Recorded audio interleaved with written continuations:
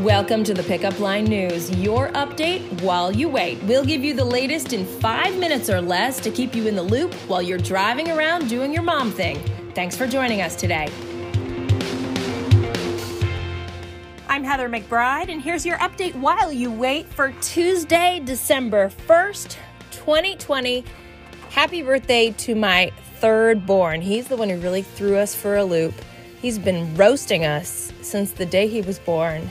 And life has never been the same, but of course, it's a lot more hilarious now that Luke is with us. All right, so we have our holiday shopping guide. We're constantly adding items to it, so take a peek. The whole idea is to save you some time, and we do hear rumors that you really should be done ordering by the 11th, so if that's the case, you still have plenty of time.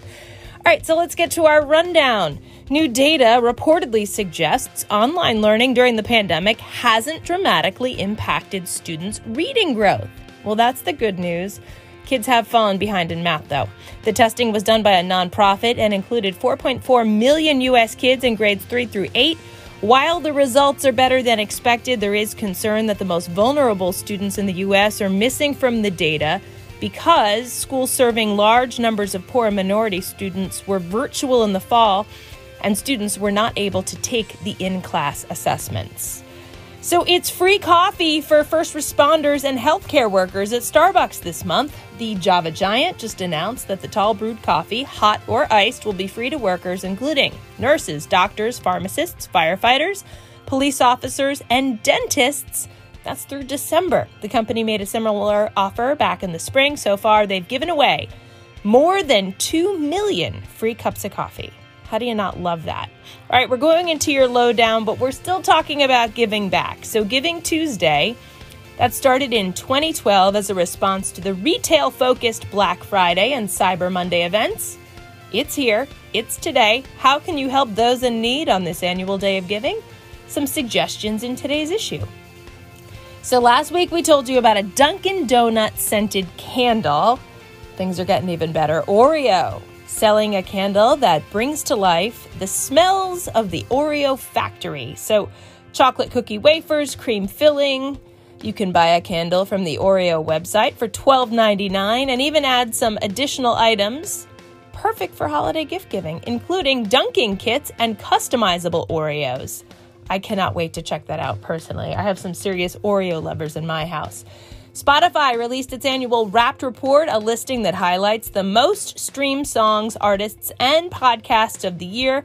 Bad Bunny tops the most streamed artist list. Billie Eilish tops the female artist list, followed by Taylor Swift.